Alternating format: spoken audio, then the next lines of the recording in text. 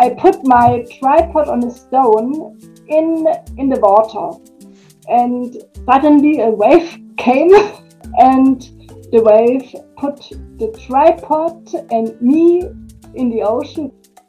Welcome to the Viewfinders Photography Podcast. I'm your host, Graham Dargy, here in the Granite City, Aberdeen in Scotland. And this is the show where we dive into the thoughts of some of the best photographers from around the world, with the aim of inspiring you to take the next bold steps on your photography journey. My guest today is Julia Redl, a landscape photographer from Germany whose thoughtful and minimalist style has made her one of my favourite photographers right now. And you just heard her talking about something that I'm sure most landscape photographers can relate to, taking an unexpected dip in the sea while we're on a shoot. We'll introduce Julia in a minute, but I hope you're safe and well. How have you been? I've been busy this week with some casting headshots and corporate headshots. That was super fun, as it always is. And I've also been working on this, the final episode of the 4th season of the show. That makes 40 episodes of the Viewfinders podcast now. This has been a great season, and as I always like to do on the last episode of the season, I want to thank all of my guests: Scott Chathenio, Mark Pickering, Glenn Dunbar, Robin Moore, George Steinmetz, Matt Kennedy, Stephanie Johnson, Nicholas Docks, Monty Ragusin and Julia Redl. I'm truly inspired by all of the guests this season who kindly agreed to have a chat with this random stranger who emailed them out of the blue. So thank you to all of my guests. Thanks also to MPB who have sponsored this season of the show, and thanks most of all to you, the listener, for tuning in from 96 countries all over the world this season. Honestly, you should see the map on my analytics page for the podcast. It's crazy. Thanks to everybody all over Europe, Scandinavia, North America, Japan, Brazil, New Zealand, Singapore, Costa Rica, UAE, Ethiopia, Indonesia, Taiwan, Tanzania, Algeria, Iceland, Sri Lanka, DRC, Iran, Peru, Mali, Kenya, and almost everywhere else. I'm really grateful that you came along and that you're part of the community that's building around this show. So thank you so much. It makes the hours I put into this all worthwhile. I'm already working on the next batch of episodes, and the podcast will be back sometime around the end of June. But in the meantime, like I said, there's 40 episodes for you to check out, so go ahead and do that if you want to. And please connect with me on Instagram at Viewfinders Podcast, where you can see my photography, I can see your photography, you can laugh at videos of me falling over on roller skates. But seriously, I would like to connect with you there, and if you haven't already done so, let me invite you to subscribe or follow the podcast on your favourite platform so you never miss an episode. Okay, on to this week's episode. Julia Redl is a landscape photographer from Lake Constance in Germany. You know when you open up your Instagram and there are just some photographers you really look forward to seeing their next update. For me, that's Julia. She's just one of my favourite landscape photographers that I've discovered over the last year or so, for her minimalist landscapes, her thoughtful, intimate close-ups, and her photographs of moving water. Julia's images always create some kind of mood, and her use of composition almost creates a sense of motion, causing your eye to move around the frame. We talk about her recent trip to Lofoten in Norway, photographing in the rain, photographing in the desert, what she learned from tailoring that applies to her photography, persistence, and so much more. One note before we get into it, when I talk about composition with Julia, Julia often uses the word motif or motifs to talk about composition, so just to help you follow the conversation. There's a lot to take away from this thoughtful photographer who has a really unique eye. Hope you enjoy this. Here's my conversation with Julia Redl. Julia, welcome to the Viewfinders podcast. How are you? I'm fine, thank you. Thank you for the invitation. No, yeah, you're welcome. I should give people listening, I should give them some context, because this is not the first time that we've spoken, but the last time that we spoke a couple of months ago or a few weeks ago, the recording was broken for some reason. It didn't work out. So we're having a second try here, which I really, really appreciate you doing. And so because we had spoken before, I didn't really prepare for this. I prepare a lot for conversations. I want to feel like I know where the conversation might go, and I have a lot of questions lined up, as you know. But I thought I don't need to do that now. I'll just quickly refresh, half an hour before the call. And when I went to do my refresh half an hour ago, I realized that I deleted the notes from last time. So I quickly scrambled to find something to put that I'd emailed you before. But here we go. Here we are. But at least we have some familiarity. So it should be fine. It'll be okay. We will see what happened. Yeah, we will. So, but yeah, it's really fun to talk to you again. I enjoyed talking last time, and I don't mind spending another hour with you. It's fine. So I think you're just my favorite landscape photographer on Instagram at the moment. I always really enjoy seeing your pictures. It's a fresh view to me. It doesn't look like a lot of other people's photography. It's not just the standard landscape photography. You deal in minimalism quite a lot, which I think is hard to do. I think it's probably a lot harder than it looks. And then there's always some kind of mood. And then you have these interesting close-ups, pictures of water and waves. I'm really interested in seeing everything that comes up whenever you post. I want to see it. So thank you. Yeah, it's great. So last time we spoke, you were about to go to Lofoten, and now you've just came back. So I wanted to ask you, how was your trip there? How did it go?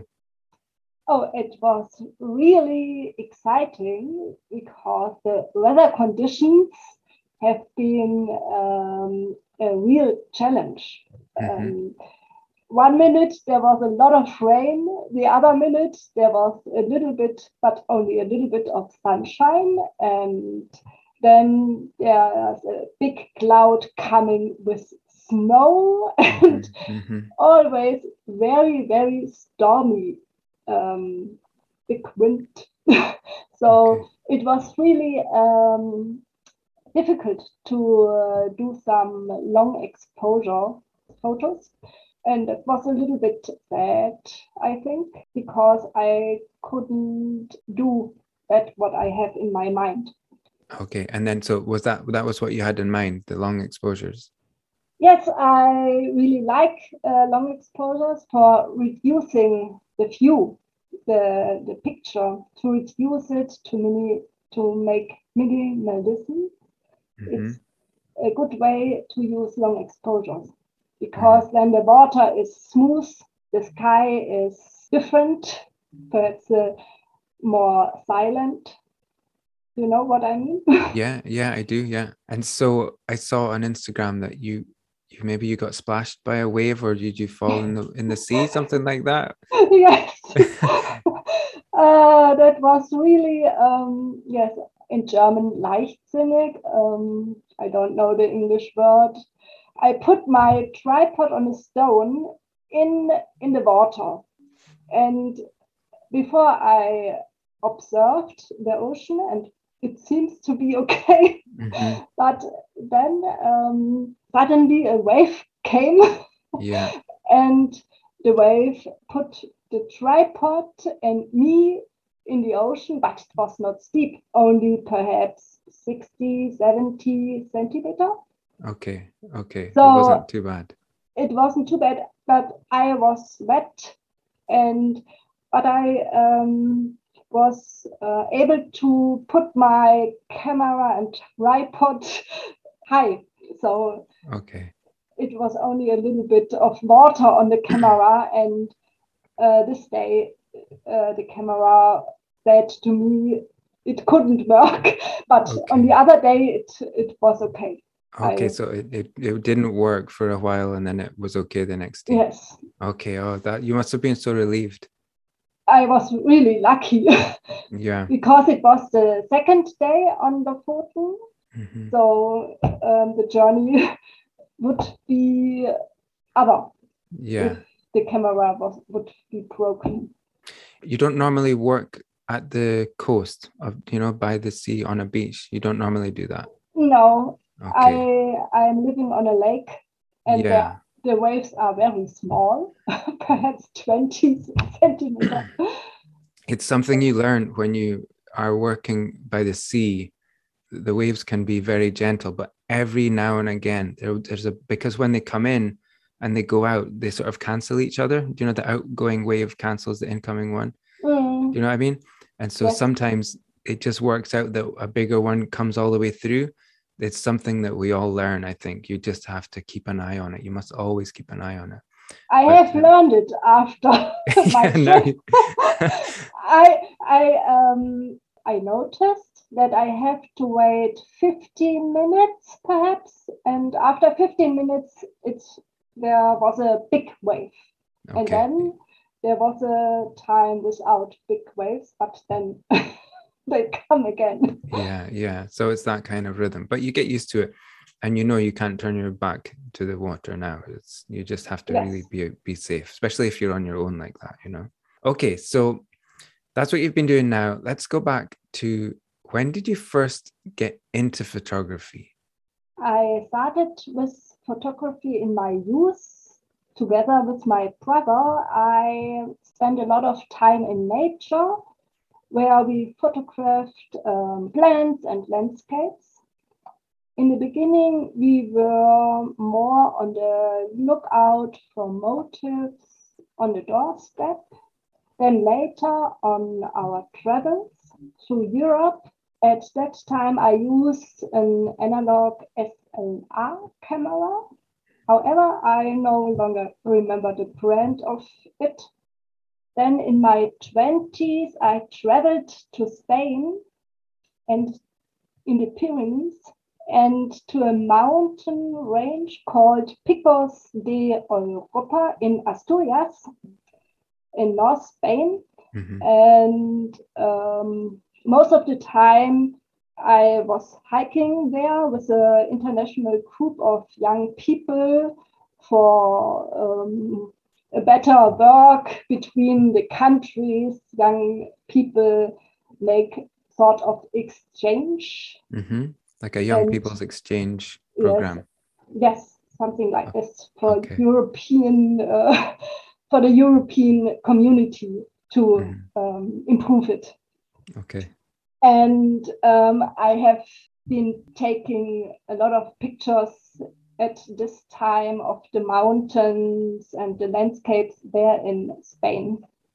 At that time, I had no idea about photography, let alone image composition. I no idea about it. I just snapped away without thinking about the results.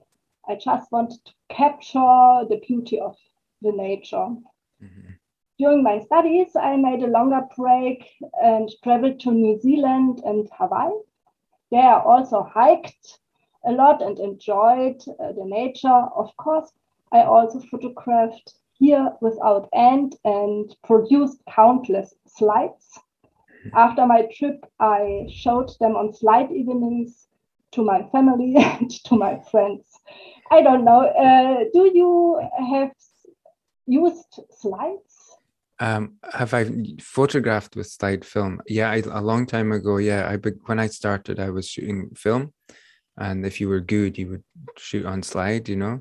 But I remember when I was a kid, like people would come back from holidays and they would show you their slides. Is that what you're talking about? Yes. Okay. And it was endless. It was just a lot of pictures. An evening with slides could take a long time, and sometimes it was a little bit boring. After my return, there was a longer break from photography, and I didn't take any more landscapes. When my children were still small, I only took souvenir photos of the family with a small digital camera. At some point, however, I got hooked on photography again and bought my first digital SLR camera with interchangeable lenses. Mm-hmm. It was a Nikon for hobby photographers. Some years ago, I traveled to Namibia and to Borneo to photograph wildlife and was quite unhappy with the outcome of my photos. Most of the pictures were blurry, the animals too far away or way too small. In addition, I was still shooting JPEGs and could not post-process the photos as is possible in a RAW format. For this reason, the next camera was a Nikon D500. This camera is great for wildlife photography. It has a fast autofocus, but unfortunately, there was again a problem. For good wildlife photos, you need a good telephoto lens, and it was too heavy for me to carry on hikes. After these experiences, I decided to return to landscape photography. At first, I attended some evening classes in photography. I learned the basics of photography, like the relationship between aperture, ISO, yeah, and exposure time. I attended workshops on landscape photography, learned how to implement long exposures and use filters.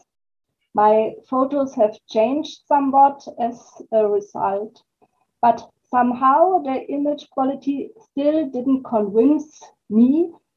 So after using my Nikon D500 for 2 or 3 years, I decided to switch to a full-frame mirrorless camera. After a shorter period of getting used to it, I finally feel like I found the right camera for me at the moment. Yeah, okay, I get you. So it sounds like you had some interest in photography when you were younger, and then family time came, and then things are different, obviously, in that time.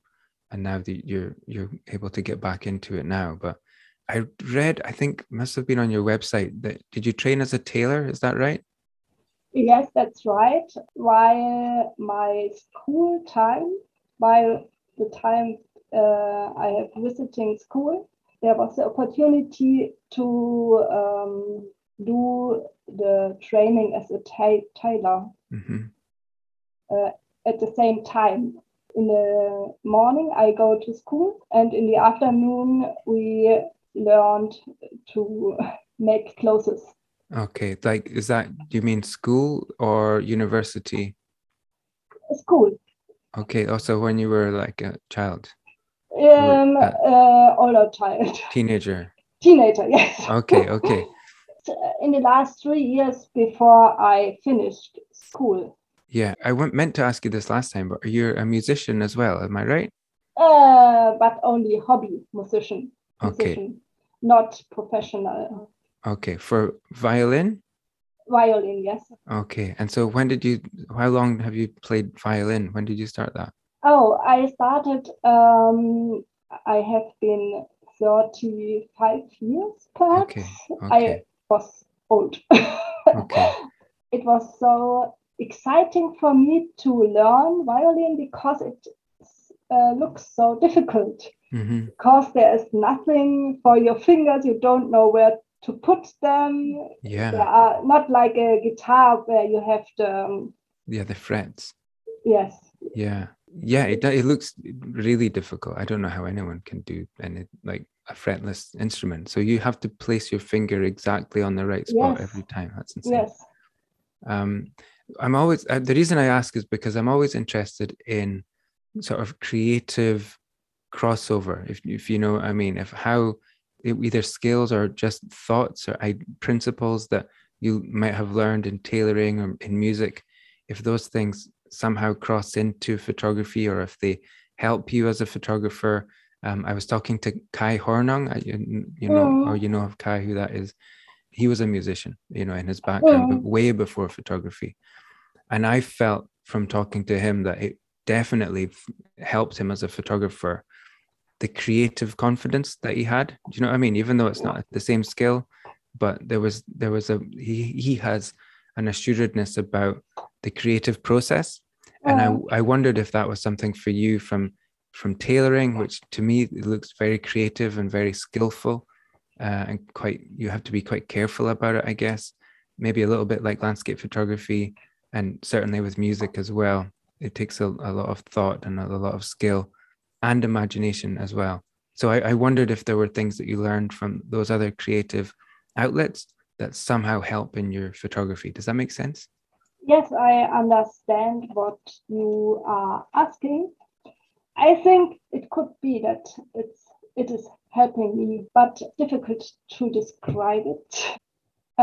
Through my training as a dressmaker, I have developed a sense of color. The understanding of color and structure is something I try to bring in the design of my photos.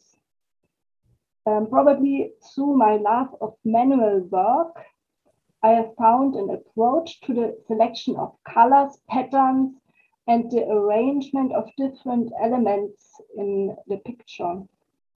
During my training as a dressmaker, we were also asked to design garments which require to deal with colors and shapes.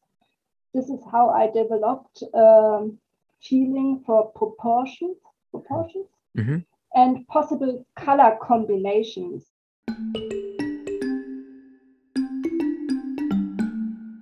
Okay, let's jump into your photography. I feel like you create a mood in your photography. Like it's quite calm usually, makes you kind of think and slow down and reflect.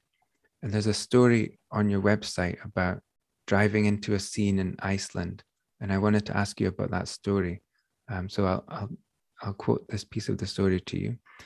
I usually set off without a plan, let myself be guided by chance, follow beautiful places and light moods, and see what happens.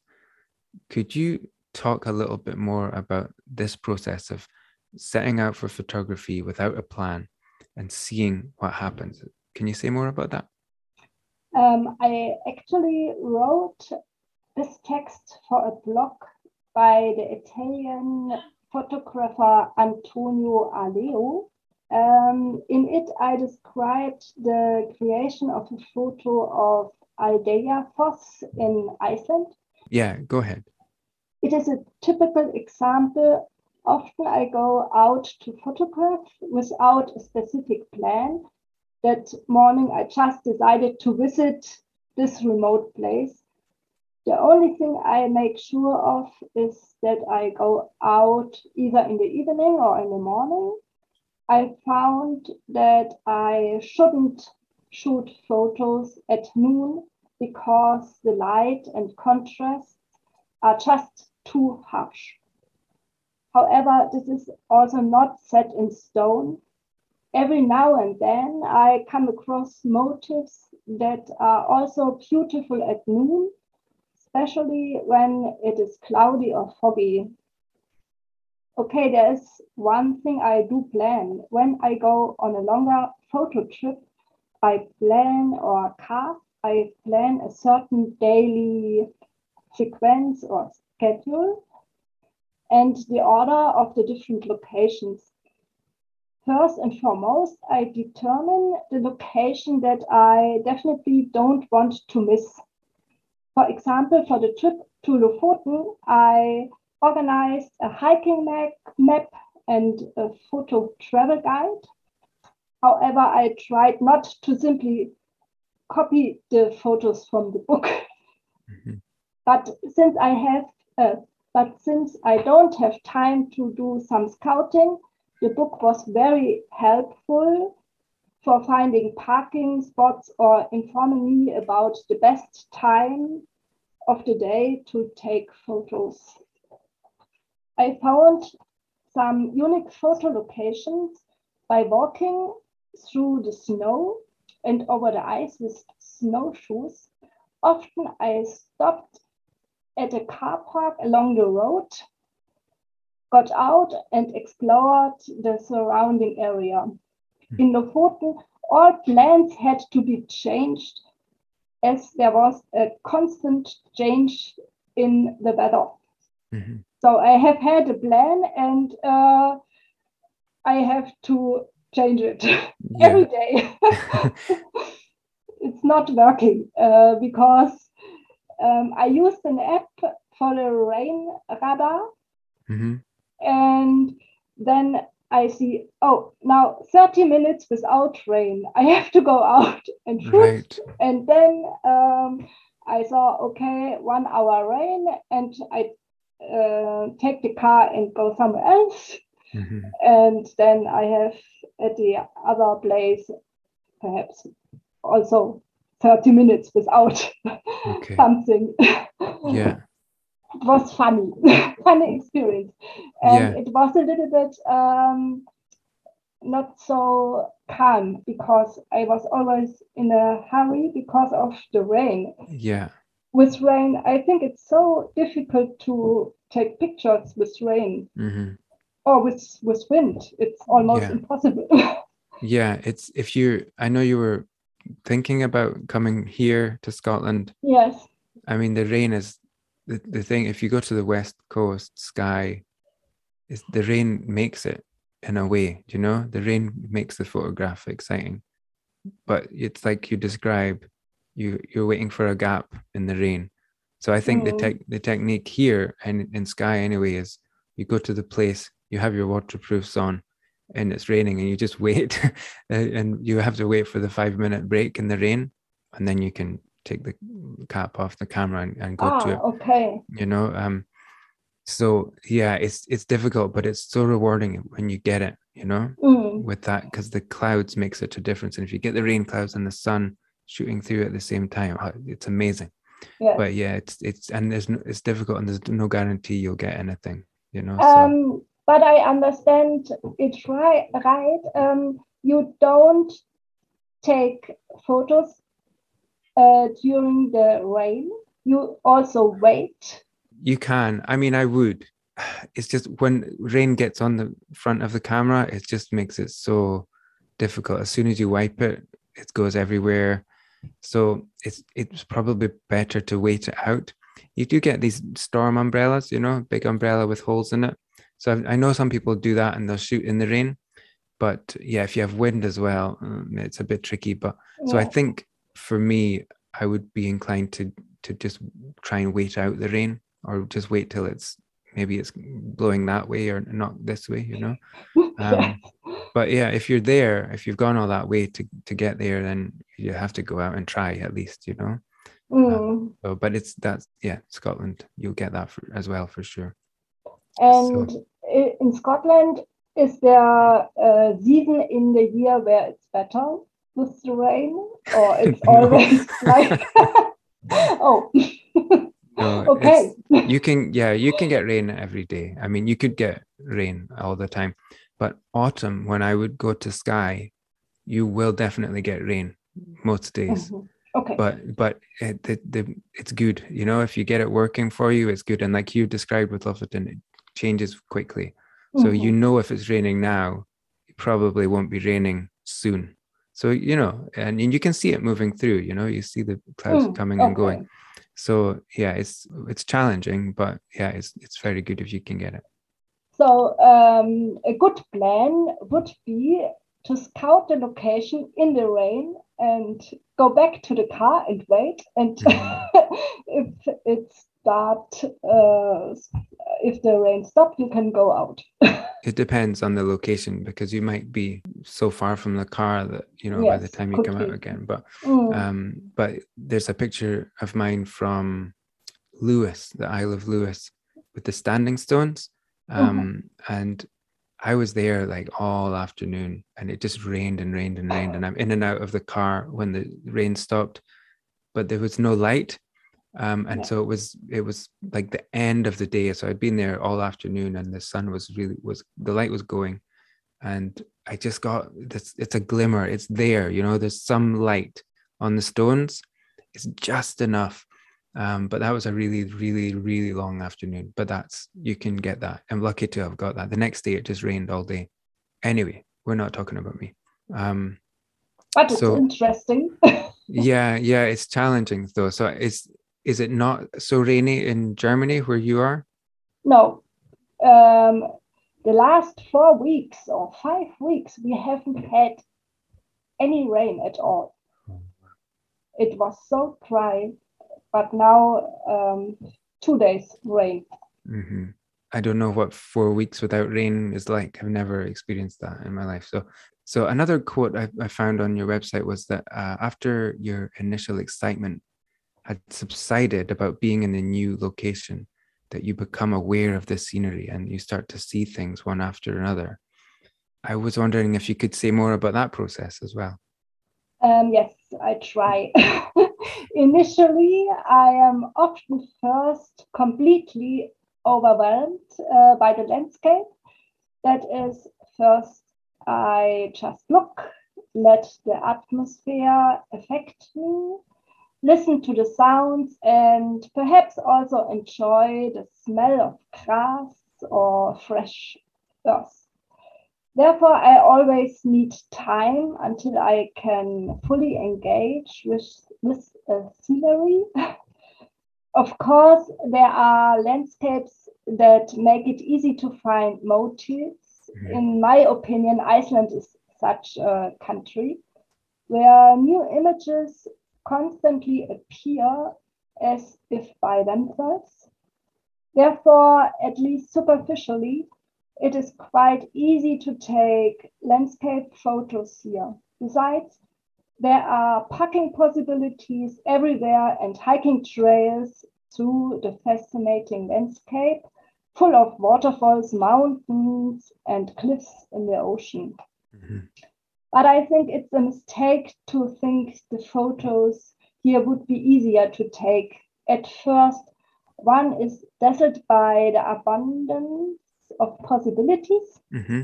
But I always quickly realize that this obvious beauty can quickly lead to overlooking the often countless details. Mm-hmm. I remember the day I was photographing at Aldeafoss. At first glance, there seemed to be endless composition possibilities. Yet I walked around the waterfall for hours. The more details I discovered, the more difficult it seemed to me to implement. Mm-hmm. So I searched for a very long time for a way to combine the fascinating basalt columns and the rushing water of the cataracts into one picture. After the shooting, however, the picture is far from finished. So I have shot hundreds of photos of Aldeafoss, but only at home on the computer, I will finally find the composition that I ultimately like best. Mm-hmm. So it is not only the location where my images emerge. When you're photographing then in the location, are you quite busy? Do you stay in one place, or do you tend to move around and look for lots of different things? It sounds like you're quite busy. It depends. At the first time, it could be that I be at one place and I don't move because I have an idea for the place, for the composition, and I try to get it perhaps with the waves from the ocean. I have to wait for half an hour until I have the wave I want to have on my picture. Yeah. But then I have to force me to go somewhere else and to look for another composition possibility. Mm-hmm. And so I could spend 3 days on one certain place because it takes me such a long time to find that what I want to have. Okay. When you're in each spot, you're quite determined about the picture you have in mind. I have a vision in my mind and I try to realize it. So do you find I think it's helpful to start with that, but sometimes if it isn't working, do you find that can be frustrating? I don't know. Okay. Okay. No, because I always find something. It's just like a process. Mm-hmm. Sometimes it works and sometimes it doesn't. It doesn't work, but I'm not frustrated. So I wanted to talk with you about minimalism. I really like your minimalist style. And yeah, like I said earlier, it looks like there's hardly anything in the picture, which might make you feel like it's easier, but I don't think it's going to be easier. I bet you it's hard to get that such a few things in the picture to say so much. So what is it about minimal images that appeals to you? I love the emptiness and the peace of minimal images. For me, reducing the picture is an important way to compose pictures. Reducing the picture. Reducing, yes. Okay, I get you. But sometimes it doesn't work. It depends always on the landscape. Mm-hmm. If there are a lot of stones, or yes, sometimes it doesn't work. Mm-hmm. So when you say reducing, do you mean you're composing the picture and you're trying to remove elements as much as you can? Yes. Yeah, that is a challenge, isn't it? I don't know. I think it depends really on the landscape. Mm-hmm. In Iceland, I took one picture in the Westfjord. This one I didn't need a long time to do that picture because it was just a moment with this cloud, with this mountain, with the sky, and I used a telephoto lens. A telephoto lens. Yes. Yeah. Okay. So I could put away all the distracting other elements. So that's one way to help you to push things out of the frame, isn't it? The telephoto lens. Yeah. Yes. Or zoom, even if you zoom in a wide lens, it can just get rid of some of the things you don't want. The newest picture on your Instagram feed is just a tree in the snow. That makes it easy to make the picture minimalist, I guess, if there's nothing else around. Those landscapes lend themselves, I think this is what you're saying, isn't it? Certain landscapes will lend themselves to minimalist. Others, maybe not so much, and you have to work harder for it. Yes, if you compare the picture from Lofoten with the last one with the tree, you see if I used my wide angle, there are much more elements in the picture. And it's not minimalism. It's not working with wide angle lenses, I think. Yeah, it doesn't work so well with the wide angle lens. So yeah, there's a picture from Lofoten just before that one with lots of rocks in the foreground. And that's a wide angle lens. And the one before that as well, where there's a big rock and a mini waterfall on it. But that's a different shot for you, isn't it? That's not your natural way to shoot, I don't think. No, that's not my natural kind of shooting. But I wanted to learn to use a wide angle because I didn't know it. Okay. So how did you find it? Difficult. Especially because at the coast it was difficult with the waves. You know, because you have to go so close to the waves, and then it happened that I you were in the water. So I think with wide angle landscapes, some people can do it. I had a guy on called Guy Edwards, and he really uses it well. He does a lot of different things, but his landscape shots tend to be very wide with a big, strong foreground. I just can't do it. At the wide angle lenses. 24, I'm kind of comfortable with that wide, maybe a little wider, but going into 16, 18, it's hard for me because you have to work really hard on the foreground. And then the thing that's far away just disappears, it becomes so small and diminished. So I find that a challenge. So I'm glad to hear it's not just me. But I think it depends also on the landscape. If there is a mountain, really close to you, there it could be that 14 millimeter is not wide enough. Yeah, that's true. In fact, if you go to Skye, some of the scenes there, they're just made for wide angle. It just fits, you know? And the Mm. mountain is very close. It's just over there. It's not far, far away. I wanted to ask you about your photographs in Morocco with the sand dunes. Did you find it different to shoot in the desert with sand dunes? Is that different than working with the snow in the mountains, or is it basically the same thing? Different because of the weather conditions, but on both places the weather is always a challenge.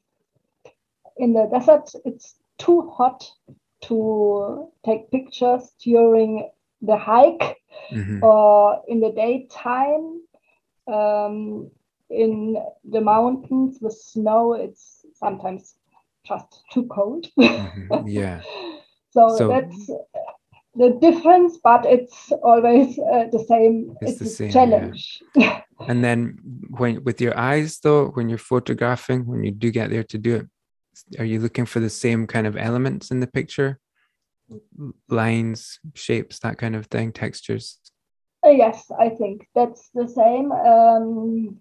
I always looking after shapes and some interesting lines, like some interesting curves, or in the desert, you can play also with shadow and light. Okay. I think I have to go back to the desert because I am not finished Okay. with the Okay. desert. I think there's a lot more to do to Okay. discover. So when was the last time you were in the desert? Oh, it was 2019. Okay. Okay. So you've come along since then. So you do a better job, let me just say. I would try it again and perhaps try something different, perhaps more with shadow and light. I haven't done this the last time.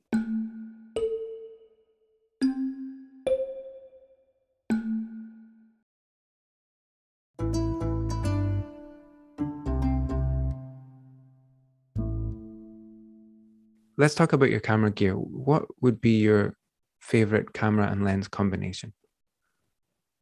I'm working at the time with the full frame camera Sony Alpha 7R3, and I would like to have lenses from Sony, but it is a question of money and weight.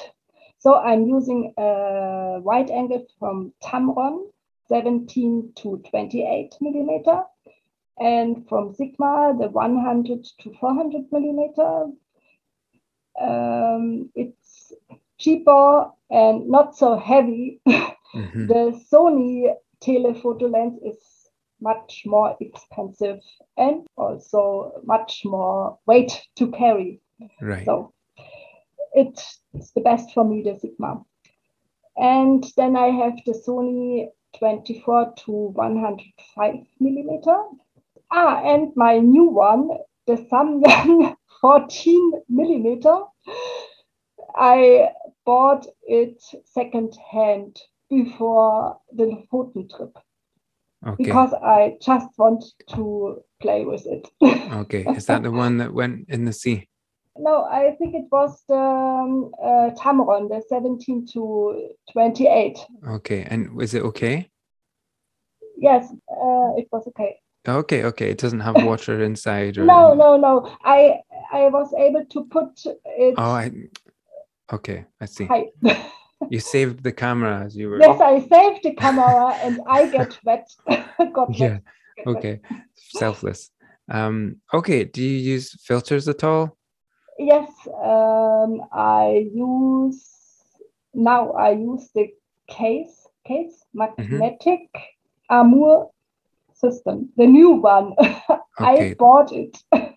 Right. The case magnetic filters. Okay. Yes, then there's a new one, a new filter system, Mm-hmm. and everything is magnetic, so it's so easy to use. Okay, it sounds like like a really good idea. It makes sense. Post-processing the images, is that a big part of your photography? Oh yes, I could spend hours in front of my computer, and I change my pictures from time to time. Mm-hmm. Then I have one version, Mm-hmm. and then I change it the other day. Or yes, Okay, so you can go and revisit the same pictures and come out with a different look, yes, depending how you feel, do you think, or depending if yes, you learned something new? yes. Depending if I have the idea that I could change the background perhaps from a picture. Mm-hmm. The last wave picture from Lofoten, the big wave, Mm-hmm. I noticed that the background is not so nice, so I changed it again. Okay, okay. It's like playing a game for me. Yeah, you enjoy it. Yes, I really enjoy it. Oh, you do. Okay, that's good.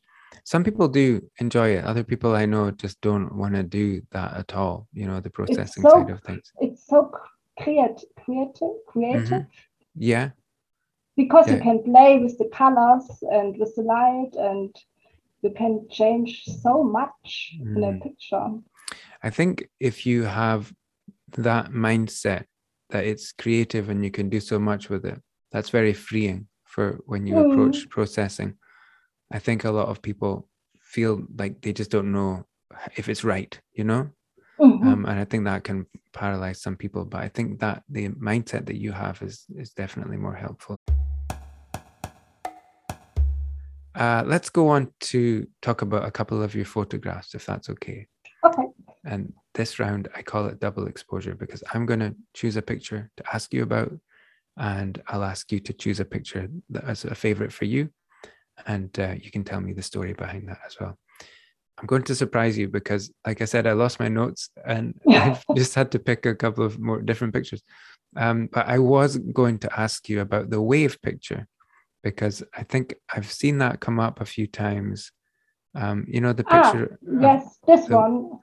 yes. So that's a Yes. picture of a wave. I'm going to describe it so people can know what I'm talking about.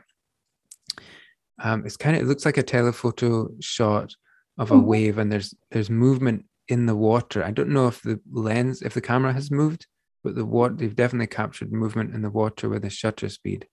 Um, it's a nice colors. The colors really are within the palette of colors that you're normally using for those kind of cold scenes.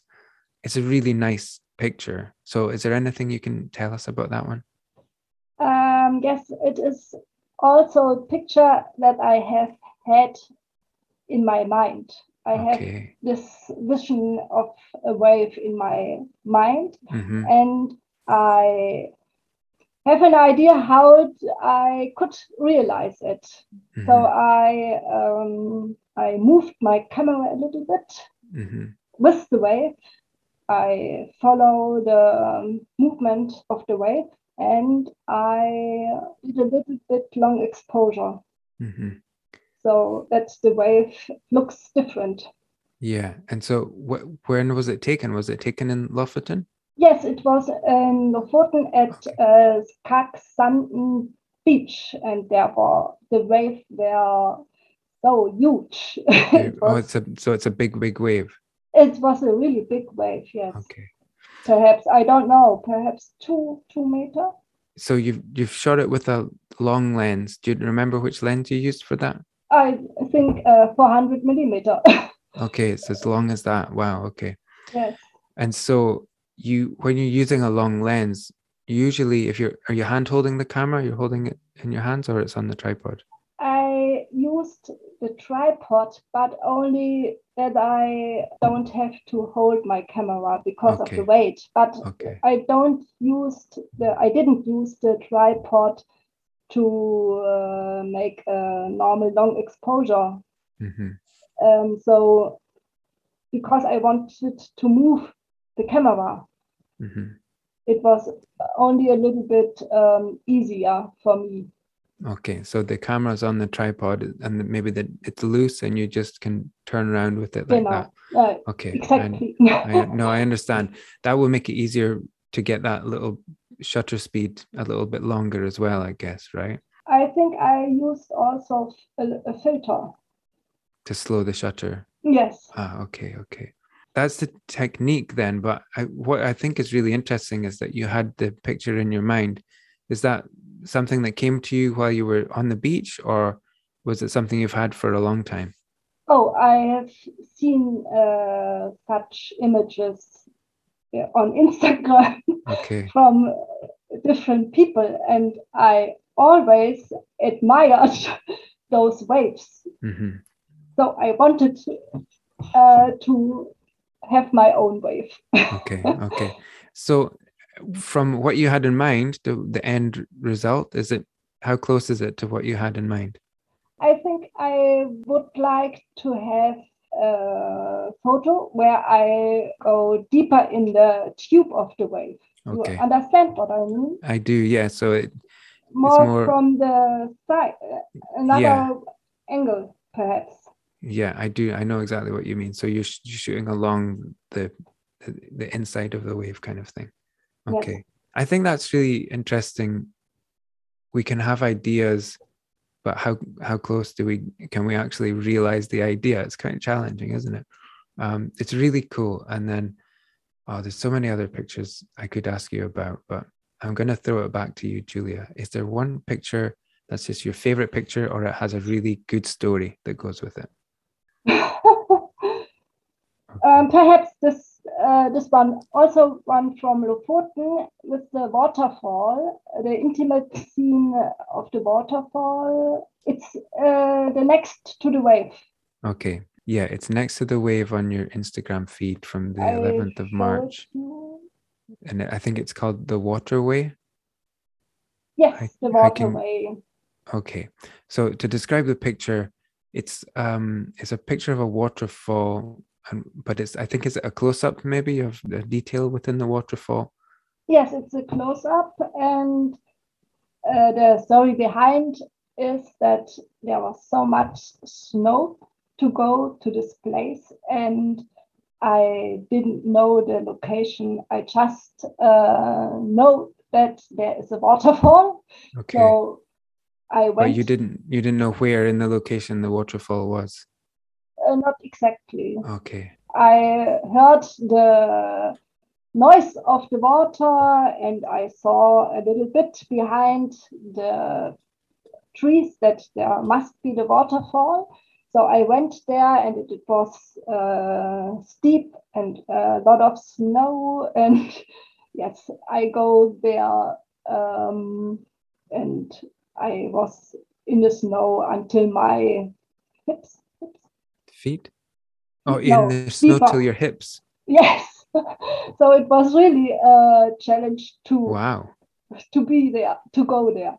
Hmm. And but then I came to this location and the rain stopped or the snow stopped and I could took some intimate pictures of the waterfall. And I like it because the arrangement of the stones is nice. I like it. Yeah, yeah, it's really nice. It feels like it's a close up of a bigger scene, right?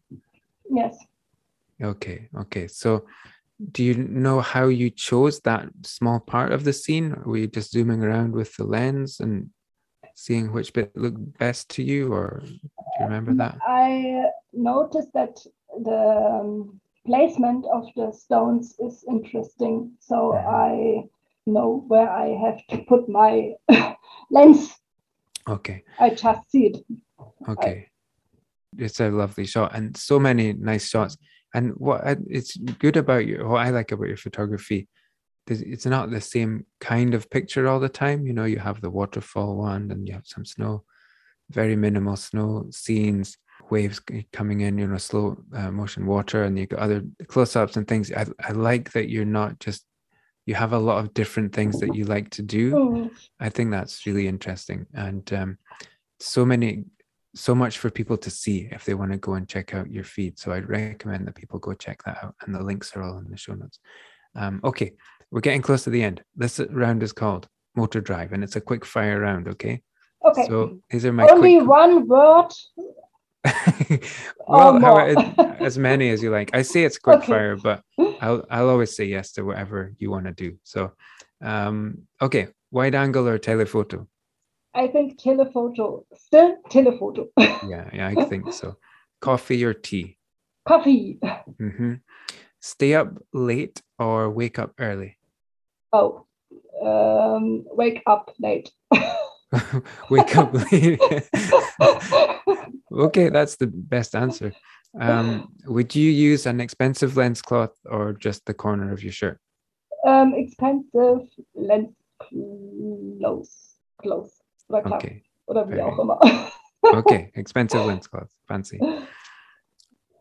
Do you use emojis? Which emoji do you like to use? Smiley emojis, I think. Okay, keeping it simple. What's your favorite German musician, or what's the best German musician or band? I think Johann Sebastian Bach. Bach, okay. Are German people proud of Bach and the classical music? I think some people are proud of it, but I think Johann Sebastian Bach composed that great music because the tones fit together. It is so perfect for me. Okay, I'm going to check it out. Okay, what's a weird or unusual thing I could find in your camera bag? Persistence, but it's not a material. When I want to learn something, I try to learn it, like playing violin or like doing some photographs.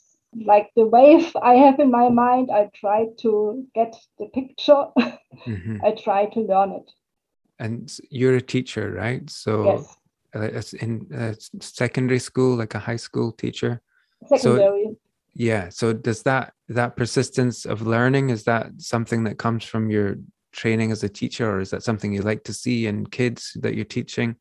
Is it related to your profession at all? I think that's what I'm trying to say. That could be. I try to motivate my students that they want to learn something and that they want to be interested in something, in biology or in medicine. Yes. Okay. And biology is your topic? Medicine and biology. Oh, okay. Name one photographer everybody should know. Bruce Percy. Bruce Percy, okay. He's from Scotland, or? Yeah, yes. He is. He's a Scottish guy. Yeah, he's really well known around the world, though. I think and his style is very, very unique. Okay. Minimalism. Yeah, for sure. I get his newsletters. I mean, it's great what he does. And when do you feel at peace with the universe? When I'm outside in wild nature and far away from roads and cities and stuff like that. Okay, that's great. Thanks so much, Julia. You've given so much in the 2 interviews that it's taken to get this done, and I'm really hoping this one works out, because I hope so. I won't call you again. You just would never hear from me. We could do it again. Oh dear, I wouldn't ask you to do it again. This is gonna be fine. But it's been a real pleasure to get to know you, actually, and yeah, I'm just super grateful. So take care. Thank you very much.